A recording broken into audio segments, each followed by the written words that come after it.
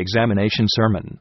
Now I rejoice, not that ye were made sorry, but that ye sorrowed to repentance, for ye were made sorry after a godly manner, that ye might receive damage by us in nothing. 2 Corinthians 7:9. St. Paul writes in his second epistle, 7th chapter, to the Christians in Corinth, that he made them sorry when he, in the first epistle, had preached a severe judgment, and reproached them. For among them were dissensions and strife, they went to court for temporal gain, and among them was a harlot and other iniquity, for which Paul, in his first epistle, speaks to them. And for this reason the Corinthians had become sorrowful, but that this sorrow had led to repentance, he therefore writes that he repents not that he through severe speech had made them sorrowful. But he became more joyous over this, that the sorrow had led them to repentance, and that they in no way had been harmed by the former severe speech. As Paul, after this severe speaking, became joyful when he heard that it had effected his sorrow and grief which is after the mind of God, so even I am glad over this, that many hard hearts have been broken through the preaching of the gospel which has been preached according to the severe law, and that many poor and wretched souls have come to feel the power of grace, and had a foretaste of the kingdom of heaven. I am also convinced of this, that the former severe speaking and law sermons have not in any way been injurious to you, but for repentance and edification. And you shall finally thank such a teacher, who has spoken, reproached, and barked at you, when you have in your own heart experienced what this barking has effected. Even as Paul became joyous when he heard that his reproaches and severe speaking had made the Corinthians sorrowful, so have I also gotten joy from this, that the former severe speech and law sermons have effected the sorrow and grief which is after the mind of God, and the sorrow has brought about repentance unto salvation, to many, of which no man repents. If there yet would be some unfortunate souls, whose heart has not broken, if there should be some poor blind one, whose eyes have not yet opened, if there should yet be some deaf and dumb one, who cannot speak, or hear, then he should know that God has through the teacher's mouth spoken to such hard of hearing ones, but they themselves have opposed it. Or does a single one in this congregation dare to say, for your sake I have hardened, for your sake I have sunk into doubt, you have condemned us to hell, you must answer for our souls? If such a person is found who hardens through the teacher, he can blame himself that he has not taken heed of the teacher's severe exhortations and warnings for repentance and upbuilding. May he who has become hardened with the Jews blame himself. The Jews surely hardened in John the Baptist's time, and hardened also in the Savior's time, when Jesus himself proclaimed to them God's severe righteousness, and old Simeon had already then seen that Christ has been set for the fall and rising again of many in Israel, and for a sign which shall be spoken against. Is it the Savior's fault that some fall into hardening, when he proclaims God's severe righteousness? Is it the teacher's fault that some become hardened when the teacher proclaims God's severe righteousness to the sorrowless? It is their own fault that some harden because of chastisement, and because of the judgment. But if the teacher does not warn the sorrowless of the terrible judgment and destruction, when he sees the sinners living in ungodliness, then the Lord intends to demand the sinners' souls at the teacher's hand, as it has been written by the prophet Ezekiel, and, through such a teacher's sermon, the sorrowless have occasion to accuse him, saying, you saw our life, you knew our blindness and wickedness, but have not warned us. You saw us living in open ungodliness, but you have not rebuked us.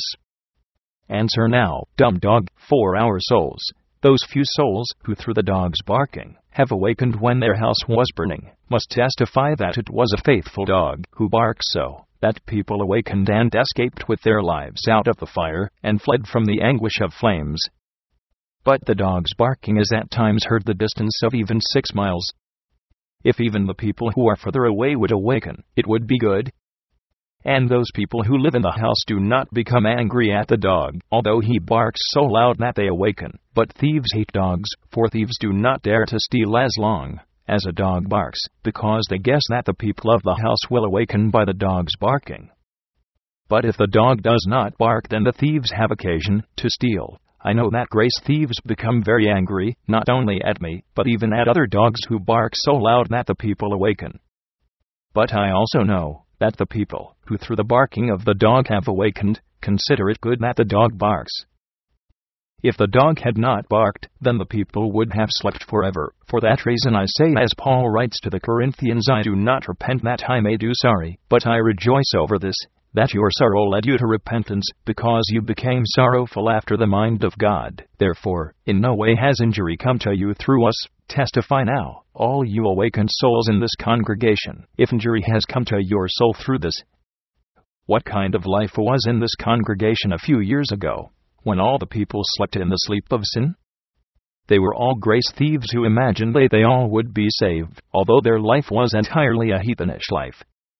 Some kept a whiskey business, some fought, some stole, some committed adultery, and in spite of this they had the faith that God would take them to heaven without penitence. At that time no one doubted of his salvation, but all had a firm faith. But how would it have gone with you if you had been allowed to sleep in peace? You have afterwards perceived and felt that such a life leads directly to hell. And now you have, a few anyway, awakened out of the sleep of sin. You have perceived that such a life is acceptable to the devil, but not to God. Who awakened you? A dog first began to bark, and this barking awakened other dogs to bark, and the pups began to whine, and the people, through this, began to awaken, and the thieves began to fear that they would go to hell, and did not dare to steal any more. And the same barking was heard yet further away, and for which the thieves became very angry at these dogs. But all who through this barking have awakened from the sleep of sin, consider it a good thing that they have been barked at. But many who have awakened in the night still want to become sleepy during the day. Some thieves steal even though they are barked at during the night, because dogs are not able to do more than bark. If thieves nevertheless steal, although the dogs bark, then it is not the dog's fault. But if the dog is so foolish that he barks at the people of the house, and especially at the children, then the master says, for shame. The dog of the house should soon know the people of the house, especially the children, who live in the house. If the dog begins to bark at the children, then he will be whipped by the master of the house. Paul rejoiced over this, that because he had formerly barked at and reproached the Corinthians, and this barking had affected the sorrow and grief which is after the mind of God. So even I rejoice over this, that the former reproaches have affected a true sorrow and grief within you. Many have through the former barking come to know their sins. Through the barking many have become awakened from the sleep of sin. Many have had to flee to the Savior, many have experienced signs of grace, and a foretaste of the kingdom of heaven. All the awakened and graced souls must confess that no harm has come to their souls, when the former barking has effected in them penitence unto salvation, which no man repents of. By no means has there been too much barking. But now I have become tired of barking. As long as the sheep stay together, then the dog must also be silent. But if the sheep begin to run away, or if the goats begin to steal the sheep's food, then the master sets his dog after those who escape to the woods, and the dogs drive away the goats, but dumb dogs will be hung. And if the dogs begin to bite the sheep, then all their teeth will be filed off. But you know also that the dog has to walk behind. If the dog goes in front of the sheep, then he does the master of the sheep more harm than he is a help to him.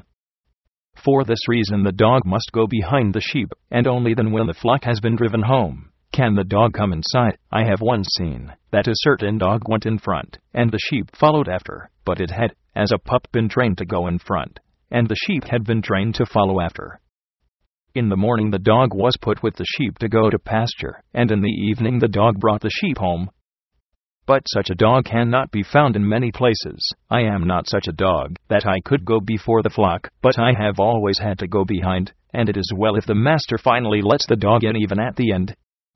But now I have tired of barking at those sheep who stay together, but I must bark at those who leave the flock to run into the woods, and who knows if they will take others also with them. And at them I must also bark who butt the weak or trample the pastures, or foul in the water with their feet. I must yet bark at those, too, who stay far away, but especially at those who come before the sheep to steal. At them I must bark, and at grace thieves I must bark, although thieves always curse those dogs who bark so loud that people awaken. Testify now, you awakened souls, who have awakened through the barking of the dog. Remember, and testify, if the dog's barking has become injurious to you. Testify now, you sheep of Jesus, if the dog has bitten or wounded you. Testify now, all small lambs, have I driven you into the woods, or have I, like an angry dog, bitten your hearts, or ravaged your consciences so severely, that your Savior could not heal your wounds of the conscience? Testify, all thrushes and finches, have I so severely bitten through your hearts, that the teeth have gone through your hearts? Testify now, all thrushes, finches, nightingales, and titmice, have I caught your souls with a snare or bullet? Testify now, all small fish who have been caught in the net of the Holy Ghost. Testify now, have I and other fishermen caught you with seine and net with the intention that I could boil or roast you?